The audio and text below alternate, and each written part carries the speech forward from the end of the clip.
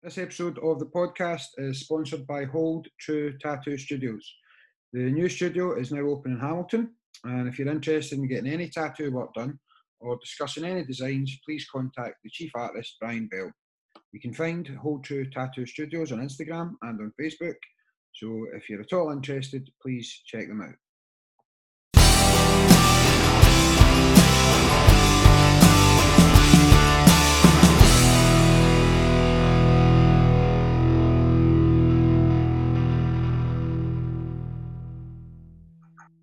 Phil, how are you? I'm good, brother. How are you? Not bad, not bad. Hey, all the better for finally getting this organised. I know. I'm excited. I was running a little behind today. The school buses were taking their time. So Yeah. It's tough at the top. Is my audio okay, or is there like a big echo? No, perfect. Everything's cool. Right. That might be the best backdrop we've had so far on the show. Yeah, brilliant. As we say, right? That's it. I'm going to keep all of this in the episode as well. That's perfect. I gave my head a wee shave and tidied the beard, you know. Are you using a darkening agent? Because it looks quite nice. Yes, I'm needing it. See, when I knew I was coming on with Mr. Handsome, I thought, how did I get that nickname? I've never heard that one before. No idea. I think I called you it once, and then you never opposed. I guess you never said anything. So it's just not. I mean, how do you let go of that one, right? Indeed. How's the family? How's Tracy? How's Amir? How's everybody doing? Everything's good, thank God. Everything's good. Just like you, the wee guys off to school, and Tracy's at work. So, yep. So shall we plod on? I'm ready to rock. Let's go, brother. Cool. Okay, guys. We are joined today by a Taekwondo brother of mine, Philip Ameris Jnr. Hopefully we'll get to do this again with your brother Jimmy. Just with scheduling and stuff, we couldn't make that happen, but hopefully soon we'll get both of these on, if possible. Absolutely, we'd love to give you the full dose or two shots of Ameris as opposed to a single shot this morning. So absolutely. Do you know one of the things I've been messaging Jimmy quite a lot this week talking about Khabib's fight at the weekend. So sure. Why don't we start there? It's just the pinnacle of what we do, isn't it? It's the pinnacle of martial arts. So, absolutely. And before we even get up and running, I did kind of want to formally thank you for having me on your podcast. I'm very honored with the opportunity. I'm humbled that you would think of me. I'm excited to be here. And you've had some prestigious guests, in your short time doing this. So yeah. I'm very excited, brother. I'm very excited. But listen, Philip, it's. We've been Kevin Ross kind of kicked it on to another level, to be honest. That kind of came out the blue, but I try not see guests as being prestigious against not being. You, any of my other friends that want to come on and talk is just as good for me. So no, you're absolutely more than welcome. Well, I appreciate you having me, but yeah, to talk about the UFC fight over the weekend, it was, what a way to go out on top for Khabib, right? 29-0. I know you and my brother go back and forth about him and all the fights a little bit more than you do with myself, but it was great to watch. The thing with Khabib is that what he's going to do, right? And it's not a secret. And you can see, watch that first round, like he's inching in. And everybody has their game plan.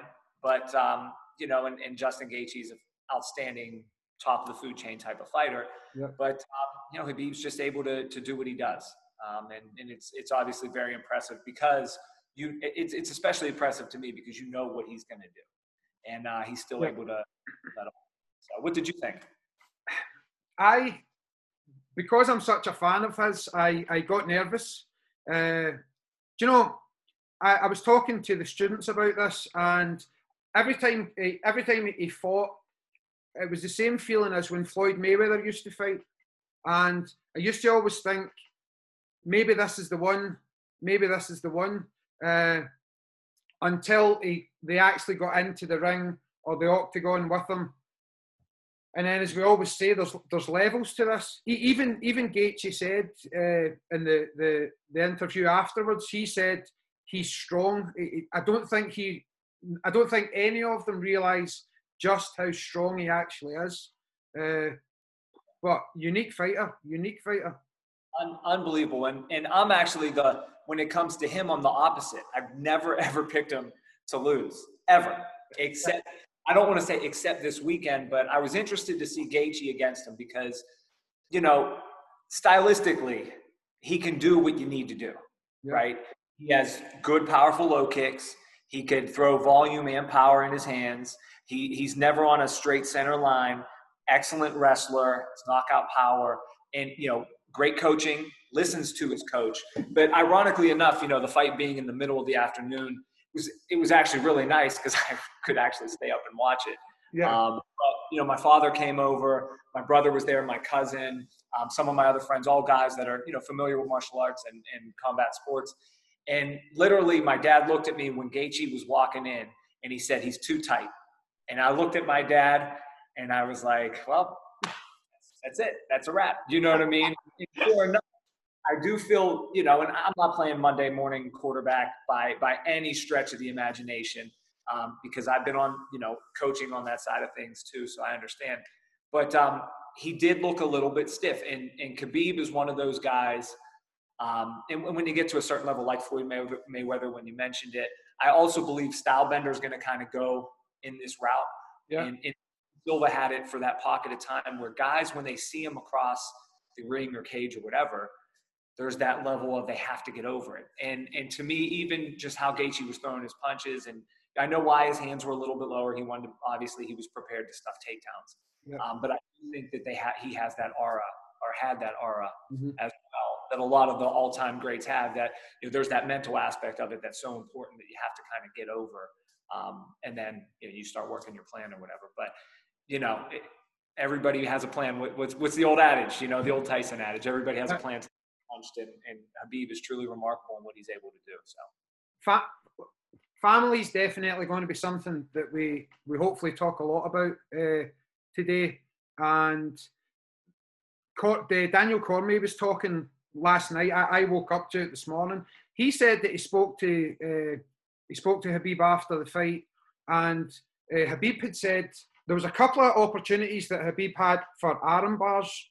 And he said, you'll maybe pick this up in the States. I know it's really early where you are, but he said that Khabib had noticed that Justin Gaethje said he would never, ever tap. Now, that changed, obviously, but he said he would never tap. And Khabib knew that Gaethje's mother and father were there octagon side.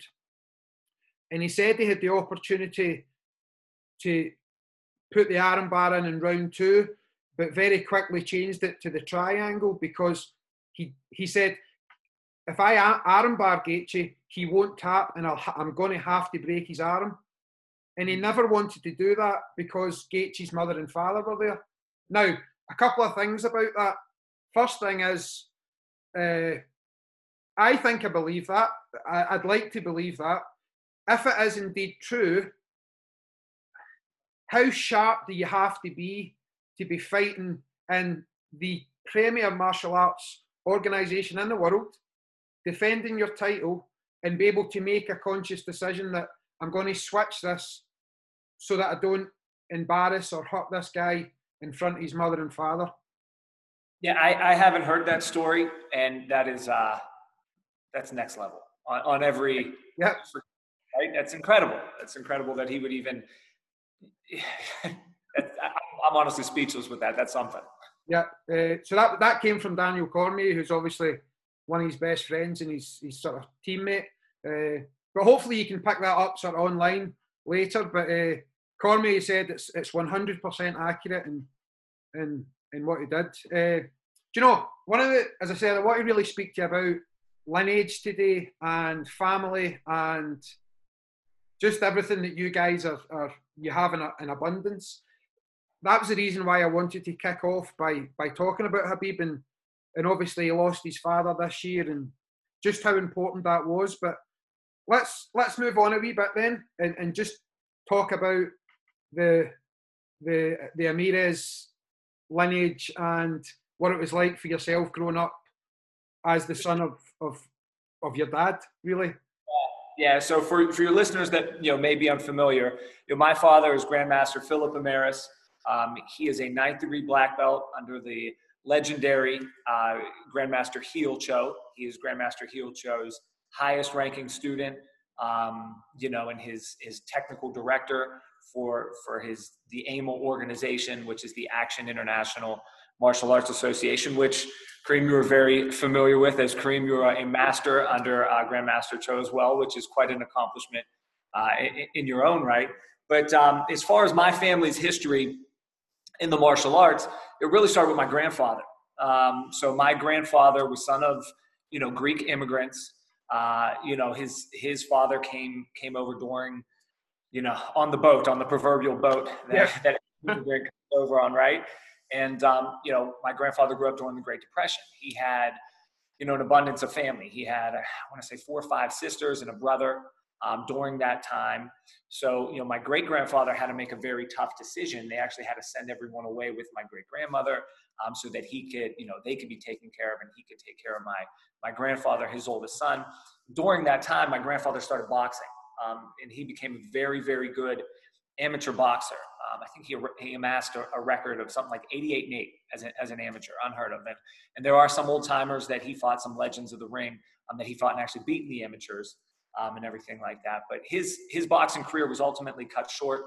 He had some issues with vision that he couldn't get sanctioned to fight. Doesn't mean he stopped fighting. He actually started doing some what we would call cash pay fights. Yeah.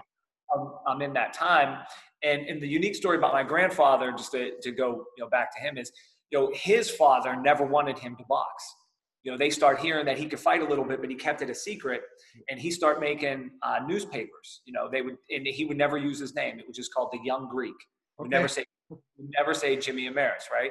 So if you look around our dojang, some of the old newspaper clips, there's actually a picture and then a caption. It says, the Young Greek wins in this round, but his head's cut out. So he would cut his picture out of the newspaper, right? So he's becoming an amateur. He's doing some of these cash fights because that's how he was drumming up money. Yep. And then finally, my great-grandfather's at a barbershop or something, and somebody says to him just by chance, "Hey, your kid could really go." You know what I mean? What are you talking about? So he shows him in the paper, and the paper that was at the barbershop obviously didn't have the face cut out. You know what I mean? Because my great-grandfather to the punch. So he found out about it. My grandfather boxed for a little bit longer, but again with the eye, so he couldn't really continue on the route that he was going. As we actually have this conversation, I'm looking to the right of me in our dojang. There's one of his old Golden Glove Dapper Dan boxing robes. That's pretty cool. I'll have to send you a picture of it afterward. You could reference it. But fast forward. He has some sons, my dad and my uncle and everything like that. And right around age 7, my dad gets in a bike accident. He's riding bikes, falls off the bike, breaks his leg. And at that time in America, Bruce Lee was coming on, So my grandfather, who was, a former fighter, says to my dad, "Hey, we need to make your legs strong. Why don't you try karate?" So he took him to a local dojo. And my dad walked in at age 7 and, much different than the dojos of today, quite frankly, but he fell in love with it and he's been doing it ever since. So he started teaching in 1977. He actually started his own, I don't want to call it a school, but basically a club, 1977. He was, I think, 16 years old. And in the interim, from age 7, he made black belt at 12, which back then, in the 70s, absolutely unheard of. Yeah. There was no separate kids or adult classes. You're familiar. So yeah. It was thrown into the mix. He was fighting that whole way, national rankings as a peewee and amateur, up and through kickboxing and everything like that. And then somewhere in around the 80s, I don't know the exact date, he transitioned from karate to taekwondo. And he wanted a taekwondo instructor, and Grandmaster Cho is Grandmaster Cho, right? Maybe, from my perspective, I'm a homer, but the greatest taekwondo master of all time. If you look at his body of work, not just through the martial arts competition, teaching, instructional video across the board, he's the goat for taekwondo to me. And to many others. But they hooked up in the 80s, and right away there was an instant connection. My dad brought him in to do a seminar, and my grandfather was still living at the time. And my grandfather, being an old school boxer, he was always teaching my dad, because back then the techniques were very traditional, boom, boom. And so my grandfather taught my dad at a young age how to incorporate boxing, because that's what he was, pro boxer, and with the kicks and everything. And when he first laid eyes on Grandmaster Cho, my grandpa didn't give out compliments, to say the least. He said, my dad, you got to stick with this guy. He knows what he's doing. So that's kind of the origin story. And since then, we've been operating our school, our dojang, in our hometown in New Kensington for upwards of 40 years.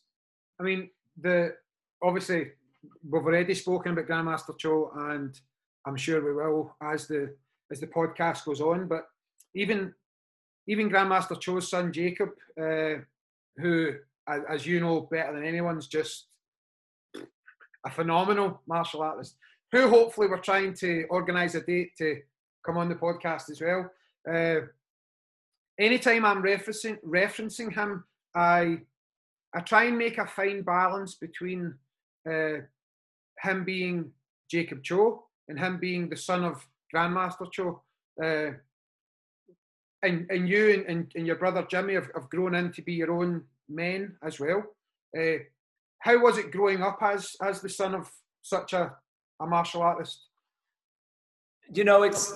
It's unique because it surrounds your life, right? And my father, so his time training, it's just not like he goes to the dojang for a few hours and then he leaves. So for my entire life, it's all we've ever really known. I mean, I remember being in my grandmother's restaurant, and they used to say I would kick the doors because he would teach me how to kick the doors and everything. So I really watched. We always teased. I never really watched Sunday. I watched cartoons, but I also watched Grandmaster Cho's Cybervision tapes. Like I guess I used to at the beginning of it. There's like he walks through this narrow, dojang looking corridor, and I used to. And there was these old instructional videos of Bill Superfoot Wallace where he would spar the TV kind of like this, and I would spar back. So all that stuff was just every day of our lives. I grew up literally in a bouncer in the dojang. I was especially as a kid, I was right up, my dad's, backside. So we were inseparable, and most of our time was spent on the mats. And I think that, ultimately it's prepared me now that I work with my father, and my brother works with my father. I think that that's prepared me, but I could say that all of my life lessons really stem from the martial arts. I was actually talking to somebody the other day about work and everything like that. They were asking a similar question, like, how do you compare things? How do things stack up? And as the boss's son or the master's son, right? And your son is going to experience this inevitably if he continues to train. He will. Yeah. I mean, whether he has a choice, number one, but he will experience what I'm going to tell you, whether he likes it or not, whether he wants to or not. And it can be frustrating at times, it can be hard at times, but ultimately it's going to mold you in your character. But I was explaining to one of my cousins who asked, was talking to me about it. I said, just think of it this way. Like when you go to, if just a normal kid went to spar at dojang, they're going to spar each other, right? They're going to fight, bang, it's going to be done. Okay. They're going to have whatever effort that the other guy gives them. This guy's going to have his effort. This guy's going to have his effort. Fine. Right. I said, so now I step in there and I'm, Grandmaster's son, and I got this guy. So I'm always going to get 10% more, whether I like it or not, of what this guy has to offer me. Right. And if I beat the guy, I'm supposed to do that.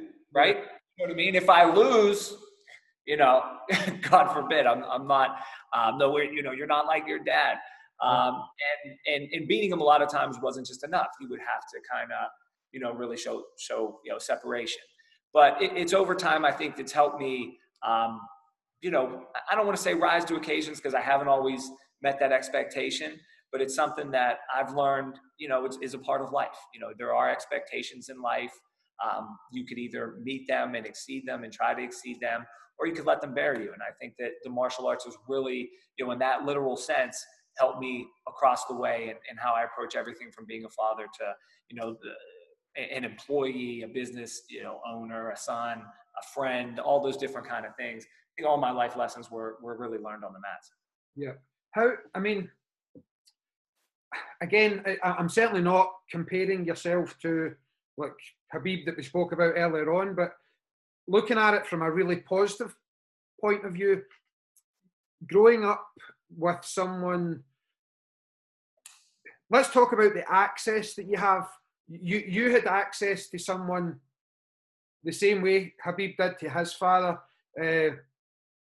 at the top of the tree.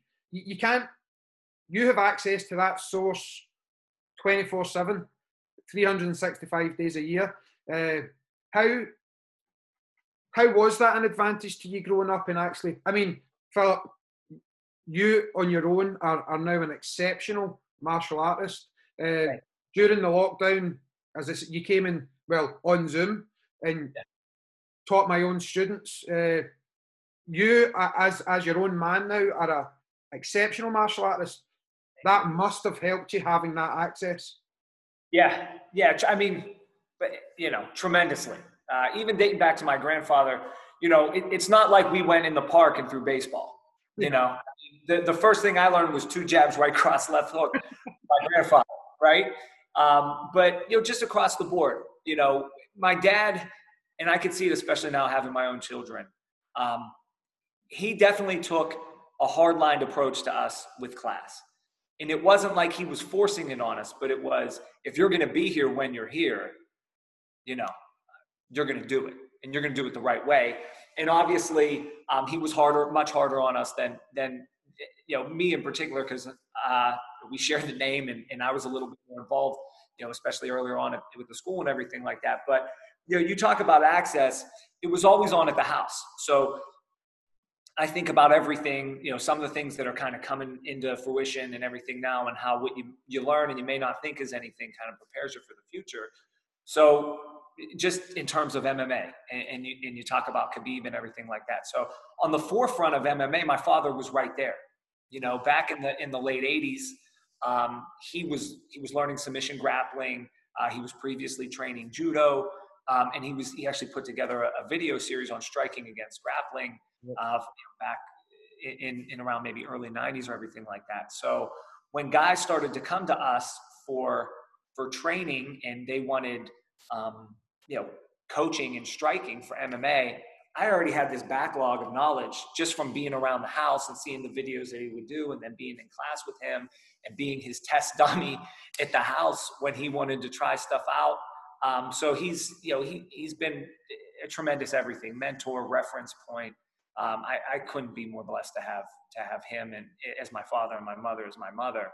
But even, you know, in terms of how I've approached, you know, particularly with when you start coaching fighters, you maybe need a little bit more specific type stuff. So there were definitely times when I was working with guys, pros, that I would say to him, "Hey, can you watch this tape? Am I missing anything?" You know, and I don't even have to. And I know if he, you know, he's gonna straight shooter as it gets. He's gonna tell me, and there's certain things that he's gonna see that, quite honestly, I don't. And you know, that just, you know, that safety net, that security blanket, is invaluable. You know, invaluable. Can't put, you know, there's no price on that. Let's talk a wee bit about that then, because you mentioned fighters there that you've coached over the last few years. You've been in the corner at UFC. Tell us a wee bit about your experience with coaching professional fighters in the UFC for sure, and Bellator as well, I would imagine. Sure. So, you know, one of our homegrown students, Don Mazzata, Started with my dad when he was a little kid. He come into the school one night, like random Thursday night, where I was teaching I was doing the kickboxing or Thursday night classes for us historically sparring. So we do kickboxing drills and sparring on Thursday. So we do the kids and the adults. So he comes in, just randomly, and he goes to me, "Hey, I want to fight MMA." And I said, "That's great. You got to learn how to grapple." He said, "Nah, I'm just going to knock everyone out." And I said, No, you're not. You really need to learn how to grapple, right? So, he ends up becoming, Dom's an elite level grappler. I mean, Brazilian Jiu-Jitsu black belt, phenomenal at wrestling. But he come in and we start working. And I was training a little bit more with him, and I was training jiu-jitsu at the time as well. So I start working with Dom, and truly Dom and another guy that I had the privilege to work with, Chris Dempsey. I don't want to say they're like pioneers for Pittsburgh MMA, but they definitely put it on the map and took it to the next level. So some guys were, and at that time too, you're talking maybe 10 years ago, 10 years plus. So you couldn't even MMA wasn't even sanctioned in Pittsburgh. All those amateur fights, we were going to Cleveland, we were going to, West Virginia, small, like almost little smokers in Ohio. Dom fought one time in a bar. But all that stuff and understanding of how to, attack for MMA, because the difference in the striking is so much, the space is the big equalizer. You're starting to see guys get a little bit more comfortable in that space now. But if you really look at it, you're either in or you're out. And out is just outside of kicking range. And then if you get in, when you start punching, there's no really like flurry exchanges, because once they start going, your arms are lifting, those become underhooks, or your legs are planted, and that's a good time to take guys down. So, but a long way around all the strategy. My dad really prepared me for all that. Quite honestly, he and the calf kick is a popular kick you're seeing now. We were always taught kick below the knee because it's harder to grab, and you could stay more protected when you're attacking a grappler. So, as far as the actual experience of training those guys, Dom, for the majority of his career, he ended up moving on to Henry Hoof's gym in South Florida for a while, and then he's back home. He may be doing something here in the next few months. Chris Dempsey, I had the privilege to work with him while he was in the UFC. I actually didn't get to work with him until after his first fight in the UFC, where he gave me a call. And then most recently, a young man named Cody Law, who's actually going to be fighting on the 29th, which is this Thursday, in Bellator. And Cody's down at American Top Team full time. But it was a surreal experience for me. It was very humbling that those guys chose me to be in their corners. It's a big responsibility. People think that you're just, as a coach, you're there, you're yelling, but you're not in the cage. But those guys, I don't want to say their lives are in your hands, but they're trusting you with a lot. One wrong shot or one wrong move, they could be looking at the other side. And I've been fortunate to be on the side of wins. I've unfortunately been on the side of losses. That's part of the game. But it's an experience, that I look forward to maybe when I have more open available time to kind of commit to, because it's a huge commitment. I don't believe in doing that halfway. But those guys really changed my life, how I looked at martial arts, how I looked at coaching, quite frankly. It cut out a lot of fluff for me. And it was unique to see, especially at the highest level, that it's really the basics that get it done, so that they were life-changing. They're very inspiring to me, in their own ways. Dom always has a sweet spot for me. Those guys, they're like family to me, those guys. And Dom, has a sweet spot because, he came in I think of the night that he came in and said, "I'm going to fight MMA." I'm like, yeah, everybody wants to fight MMA, bro, but he did it. He worked his way up. Dempsey is probably the most salt-of-the-earth guy that you'll ever meet in your entire life. Humble, will tell you like it is, extremely hard work. And I love Chris. He's having a tremendous amount of success right now in submission grappling. He's a world ranked, I think he was like first in the world purple belt. He's training for the IBJFF or the ADCCs. I get them confused, but there's a big, world organization that he's going to be competing in here in the next month, the next few months he's gearing up for. And he will do very, very well. He has perfect style for it, and his motor is insane.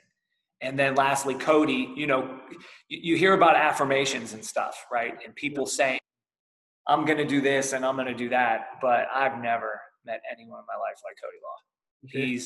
When you talk about self-belief, I've never met anybody like him.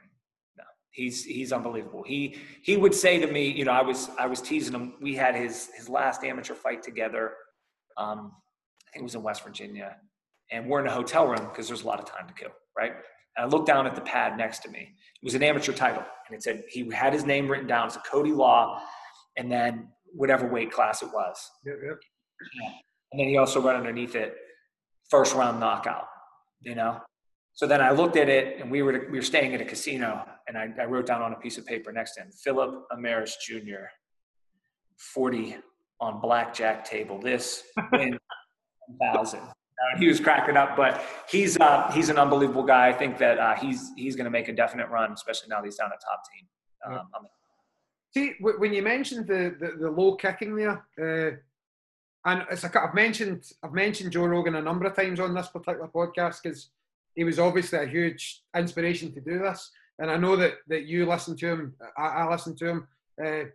The one thing where he always cracks me up to the extent where I'm shouting at the phone or in the car is when he talks about Taekwondo, and he always he's always talking about a particular style of Taekwondo, never mentions punching, never mentions leg kicks. And I always think to myself, and if anybody's close by, I'll say, he's not talking about our Taekwondo. Right. That kills me. I remember having a local boxing coach come to the school to take a session for us, and he had me on the pads, and he said, "Oh, you must have done boxing before. You must have done boxing before." And genuinely and humbly said to him, "No, this is just how we train in Grandmaster Cho's style of Taekwondo." What's your thoughts on that? Our curriculum within our Taekwondo Association is really quite unique, I believe, in what we actually cover. Yeah, so, in terms of Grandmaster Cho, the greatest legacy for me, or what people should know most, for me at least, when I think of him, about his lineage or his style of Taekwondo, is that it's always been progressing. If you look back into magazines that he was in as early as the 80s, there was one in particular, I can't remember the name of the magazine, but he was jump spinning, hook kicking a boxer, right? The guy had boxing gloves on, boxing shorts, and a headgear. And he had on boxing gloves, no headgear, and he was jump spinning, hook kicking the headgear. And it said somewhere on it, Taekwondo and boxing, the perfect combination, right? So Grandmaster Cho, unlike, no knock on anybody, but it just is what it is. Unlike a lot of the, quote, old masters, when he came to this country, he really examined things and said, okay, boxing has the best hand techniques. Can't dispute that, right? Yeah. Let's work them in to our Taekwondo, because if as good as your hands are, it's only going to make your legs better. If your legs are good, it's only going to make your hands better. So they all work together. When him and my father, or when my father actually approached him about, maybe incorporating some grappling back in the late 80s, early 90s, into our style of training, Grandmaster Cho was 100% for it, which in that time was absolutely unheard of. And I think that that's why him and my father connected so well, because they were never satisfied in a sense of, now I'm the instructor and you're the student. Yeah. They were lifelong students, and I think that that's really trickled down through obviously us and all of our students and all of their students. But I think that that's very important. Dom always references, Mazzata always references, they say, well, you're a Taekwondo guy. And he says, no, it's Grandmaster Cho's Taekwondo. It's a little bit different. He always will correct him. And I always, it always makes me smile when he says it, because it is different. Back in the 90s, we really started incorporating a lot of takedown defense because they saw where everything was going, even before the first UFC. So when the first everybody talks about the first UFC in '93 coming on TV. Well, quite honestly, even being a little kid, I was maybe at that time 10, 9, 10 years old. Yeah. I already saw a lot of that. Yeah. I saw that, and that's basically how what we were learning, and my dad was learning, was called at the time shoot fighting, which was basically a catch wrestling and kickboxing combined. He was working with a guy named Bart Vale. But we saw a lot of that stuff already growing up. So the UFC wasn't like a surprise when we got to watch it on the TV for the first time. And I guess that kind of piggybacks off what you were saying about having, the ultimate, reference at home. One of the other things that always gives me a sort of wry smile, or the Georges St. Pierre when he was in the UFC, always used to incorporate the Superman punch. And you know what I'm going to say. The commentators, Goldberg, Rogan, used to go crazy. Oh, the Superman punch, followed up by the leg kick. The Superman punch is in Grandmaster Cho's Man of Contrasts, which was printed in 1972 or 73. So I always said this to my students when Georges St. Pierre was competing. Grandmaster Cho was teaching this 35 years ago. 35 years ago, he was teaching stuff that's now becoming famous, or people are looking at it in a different way. And I think to piggyback off that too, I don't want to say that there's nothing new, because there are new techniques. Maybe there's new modifications, new ways to throw them, and everything like that. But with MMA, I hate that term, because to me, martial arts is martial arts. Yeah. Right. It's not mixed. But that's how I learned. You stand, you grapple, you go to the ground. It's martial arts. But I don't want to get on that soapbox. But there's modifications. But what the UFC and those organizations have done is it's spotlighted, those modifications and those things in live action. And I remember, so when I was going to University of Pittsburgh, I was doing judo as an elective class, right? Like, 'cause why wouldn't I? It's an elective class. Plus, the judo instructor was a gentleman named Grandmaster Kyu-Ha Kim, also Korean Grandmaster, legend in the judo community. I think he was an Olympic bronze medalist at some point in time. So I'm taking that class, and my dad, who has the greatest martial arts library probably that you'll ever see on earth in terms of books and videos and all that, he gives me 2 books, Vital Judo, right? One was throws, and the other one was Newaza, which is on the ground, right? So I have those books to this day. I always reference them. And then, years later when I got out of school, I started training jiu-jitsu a little bit more frequently. And, luckily my instructor, Eddie Vincent, who is a world-class jiu-jitsu practitioner and instructor, we were talking about these books, Vital Judo. He was talking about, getting them online or something. I said, yeah, I have some copies of them. He said, look through them. So I'm looking through them. And a lot of the stuff that we were doing in class is in stuff that is people were doing on the high level of competition jiu-jitsu, stuff that was in this Vital Judo book from maybe the 1960s or whenever, it was an old book. So it's unique to see that in everybody's take. And I do appreciate that, mixed martial arts has really put martial arts on a spotlight, I think, in a pedestal kind of that it deserves, quite frankly, in my opinion. And it's nice to see those things evolve. But if you don't have, if it's your first time, your first eyes on something or never seeing it, it's going to be a brand new technique. Yeah. At least those are the eyes that you're seeing it through the first time. So. I think you've hit on something really important there, actually. Just the other day, I was reading someone had made a comment on Facebook or Instagram or on social media, and I can't remember who it was now, but they said that they get really annoyed when someone says it's a karate punch or it's a taekwondo sidekick or a judo throw. I think, and you can let me know if you agree or not, I think that cataloguing it in such a way is detrimental to us as martial artists. I look around all the time and I see so many people in one box, and they'll never break out of that box ever. And they go through their full journey in that one space. Am I right in thinking that's, and you might not want to say that's the wrong way, but No, I could give you kind of a story to relate to that. So my dad's out in Los Angeles training with Grandmaster Cho. It's 80s, 90s at some point, when he's competing. And he would frequently spar at the Jet Center. Jet Center was an epicenter of kickboxing at that time. Legendary kickboxer Benny the Jet Urquidez was his place. And Grandmaster Cho would take his black belts there to spar, especially the ones that were competing, because you need that type of sparring. So I don't know if it was in sparring or it was in competition. They were doing, my dad took a Muay Thai, was doing Muay Thai rules, right? If you've never been kicked in the legs before, right, and it's the first time, that's an awakening, right? So they start exchanging leg kicks, this, that, and the other thing, and however the sparring or the competition went, it went. But they get back in, to the dojang the next day, and Grandmaster Cho, he's a man of action. And he's teaching my dad the next day. And he said, Father Conley was there, one of my dad's mentors. He was out visiting him there. And they always tell the story. So he's showing him, he says, leg kick this way, but spinning kick the inside of the leg. And my dad said, well, I know we could spinning kick the inside of the leg. And he said, why can't you? Right? Kick to the leg's a kick to the leg. Yep. So Grandmaster Cho said, watch. And my dad had his dobak pants on. Dobak pants are a little bit baggier, especially on the front end, right? Yep. He said he threw a spinning hook kick to the inside of his leg, and he just smacked the dobak pants.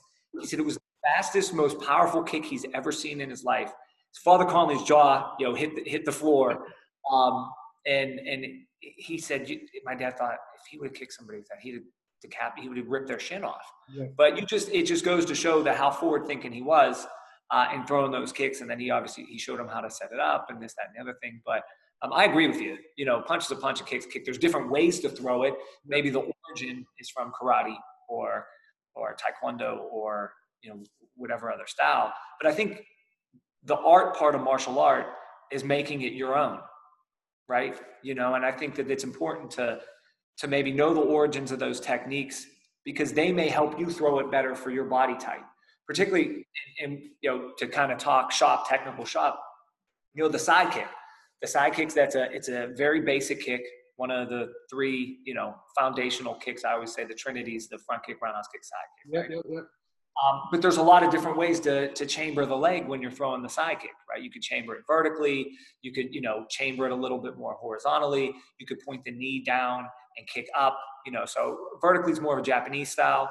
Horizontally is more of a Korean Taekwondo style. And pointing the knee down is actually a little bit more like an American style, right? But if I'm teaching a student, and when you teach Taekwondo, you have people of all walks of life, right? And I could use this woman as a reference. One of our black belts, she's in her 60s, right? She can't get her knee, right? She just can't do it. So does that mean that she shouldn't throw the side kick that way? No, you just make it your own, right? Maybe you put your shin vertical. Maybe you point the knee down, and just that little vertical shin or knee down is going to take your kick. It's going to change the trajectory on the kick, right? So yeah, we're in a Taekwondo school. Do we do the kick karate style? Yeah. So, but honestly, if it works for you, so what? That's what it's supposed to work. You may work towards that goal of building your hip mobility to get in horizontal. That may be like a long-term project for you. Yeah. But in the end, let's learn to throw it both ways, because, if you start, not so much for the everyday person, but when you start competing, you may need those different knee positions to throw or disguise the kick, depending on your distance or what you're trying to do. So I'm not big on it's a karate kick, it's a karate punch either. That's a long way around that answer. I just think you really have to look at everything, make it your own. That's the art part of it. Add it to your base, and it's only going to make you better. The first time we travelled to Ireland to train with Grandmaster Darcy was in the early 2000s, and I'll never ever forget this day, and my legs will never ever forget this day. So we arrived at the airport, and he picked us up at the airport, and he said, let's go straight to the school, not to the hotel, straight to the school. And I was the sort of biggest guy on the trip. So obviously I was number one for demonstrations. And this was early 2000s, and This was the first time being in Ireland and meeting him properly. I'd met him previously at the World Championships, but actually properly training. So we get to the school, and we were very traditional Taekwondo until we went there. And the first thing he said to me in the school was, "Do you know the leg kick?" And I said, "No, sir, no, not really." Yeah, everything we had done was above the belt, always, and it was point sparring, hands in a traditional point sparring position for the guard. I swear, Philip, I came back from Ireland the next day, and my legs were in pieces, black and blue in pieces, and I've yet to meet anybody who has stronger or sharper, deadly shins than Master Darcy has. And he cut my legs to pieces that weekend. And it wasn't just that. So maybe just moving on to talk a wee bit more about AIMA and our sort of getting back to our lineage again. I remember coming back, and Tracy, my wife, who you know, she wasn't on the trip, and I said to her, "We're doing all of this wrong." I remember the conversation saying, "We're doing this wrong," and from that day forth, we pretty much flipped everything on its head. So maybe it was Master Darcy's magic, or maybe it was his leg kicks. Who knows? but the rest is history, so to speak. But we have one of the things that he also taught me, which has been vitally important, is that we don't run clubs, we run schools. And he always stressed that to me.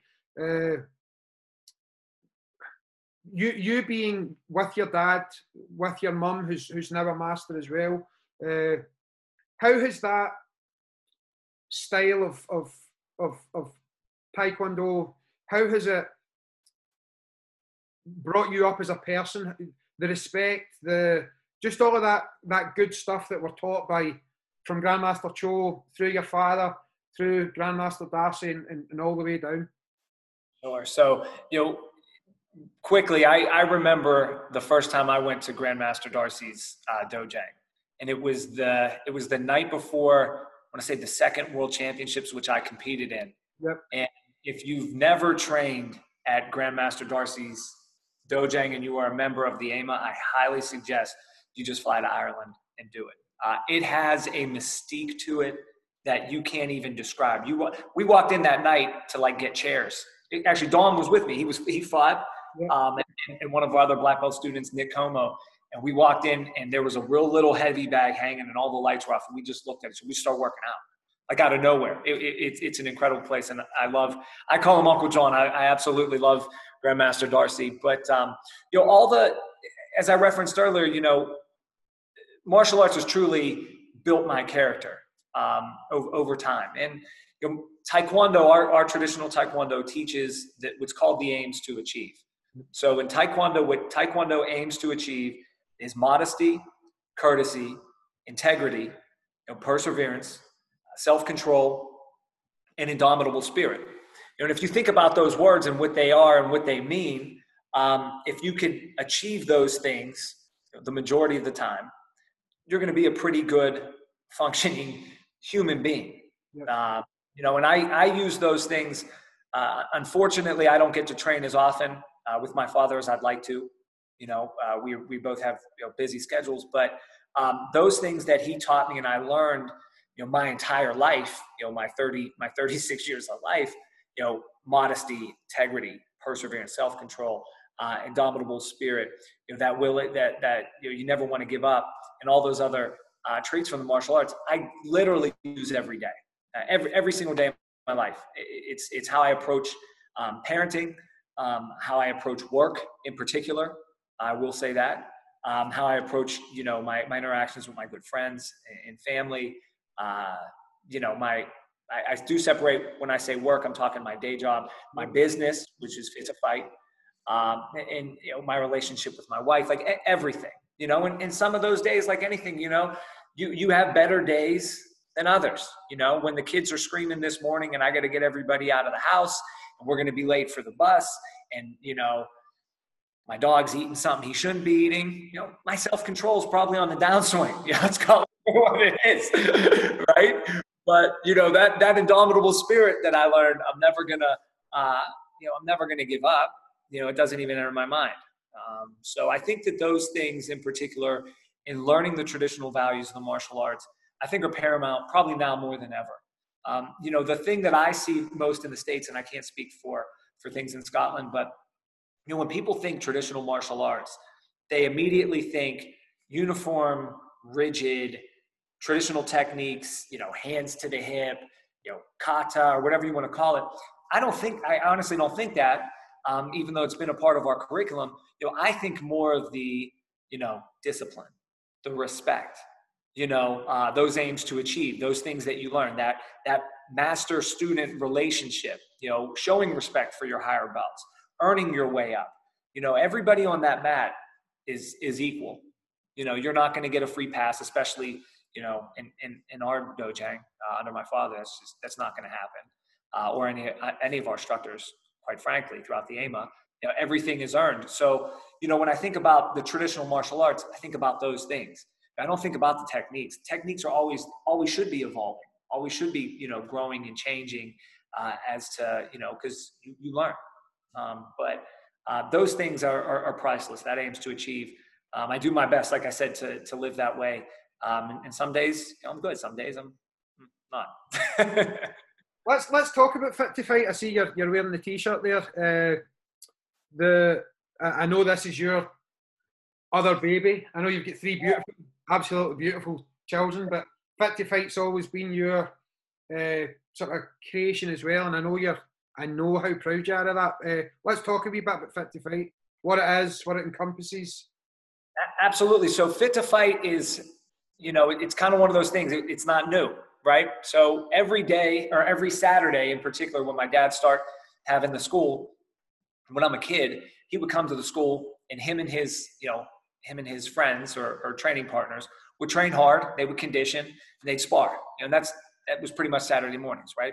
So as my mother got more involved with the school, we started to, you know, expand in enrollment and everything like that. And things start going well, but he still kept that Saturday class. It's called Saturday Kickboxing. And then with scheduling, it moved to Friday night. So Friday night kickboxing was a program we always offered, and we opened Friday night kickboxing. We ended up opening it to the public because it was a great workout.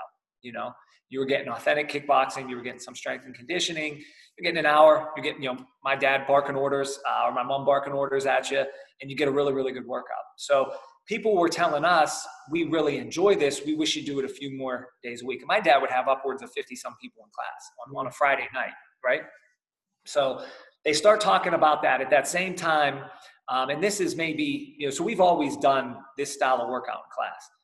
But in around that time, maybe 2008, 2009, I'm going to be getting married, right, to my wife, Hillary, who's a Fit to Fight instructor, and photographer and nurse and a litany of other things, patient mother, very patient wife. But you know, I started teaching private lessons, and I was driving. Really, I was teaching out of people's homes in some of the nicer areas in Pittsburgh. And not to be funny, it just wasn't really worth the time. I was spending a lot of time for the money, and you know, as a young man that's getting married, wanting to start a family and all those things, you want to drum up as much cash as you can. So I want to say it was 2010, 2009. I said, you know what? Let me take a shot with the Friday night group. If I get 10 people, it'll be worth my worth my time, plus the privates and all that stuff, right? So we started doing it, and it was, you know, it was authentic kickboxing, you know, so we're jumping ropes, hitting bags, hitting mitts, hitting shields, all that type of stuff.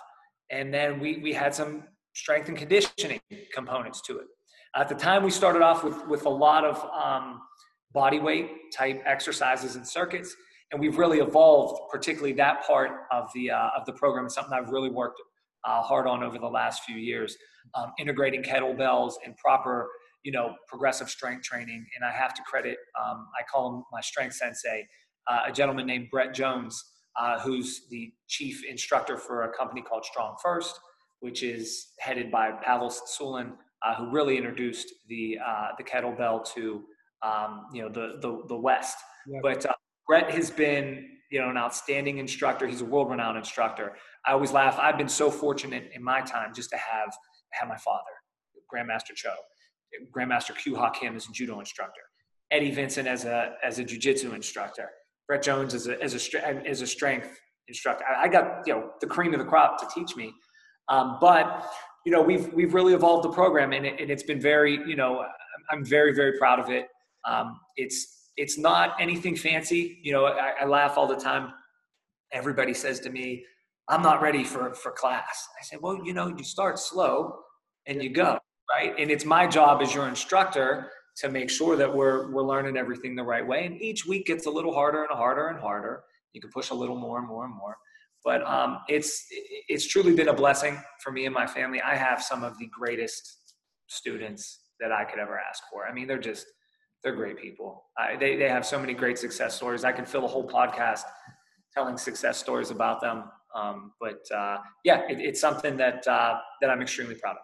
Yeah, it's the last time we were in Pittsburgh, Tracy and I and Andy, who was there. I think I had a really difficult choice. I had the choice of getting into Fit to Fight or being in your dad's office, just listening to story after story after story. I remember that night, and Andy went into Fit to Fight. He done the class with you, and I, as always, chose the lazier version, and we sat that memory. Obviously, I was there. Your dad, Jacob, was there. That was the last sort of boot camp that he's had in Pittsburgh, and just listening to old stories while you were teaching your class outside. But one day, hopefully, one day we'll get in. Right. Okay. One last question.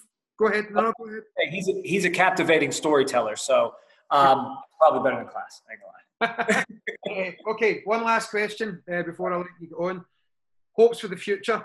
Personally, as a martial artist, you and I are very similar ages, just moving our wee corner of the martial arts on. What's happening there? Sure. I think personal goals I have, my goal this year was really to get just a little bit more consistent in training. I've had some injuries over the last few years, particularly 2 operations on my shoulders, torn bicep from grappling Dom, but just to get a little bit more consistent. So I've been working to kind of build my body back up so it could withstand the type of training that I want to do. Quite frankly, I'd like to, long-term on a personal note, for training, I would like to get my kettlebell certification with Strong First as kind of to tip my hat to my strength sensei. I would love to get back on the mats grappling a little bit more than I can, and obviously continue my Taekwondo training. I do have some goals there, but just trying to ride the wave right now, like everyone else in the present, with the coronavirus and everything like that, and doing the best that we all can, and continue to just stay focused and keep Fit to Fight running, keep the Taekwondo school up and going. I think no matter what happens in my life, martial arts will always be a part of my life. So I don't ever envision me of stopping training. I don't see that happen. We always tease that we'll croak on the mats, but that's just how it is. That's our life. So.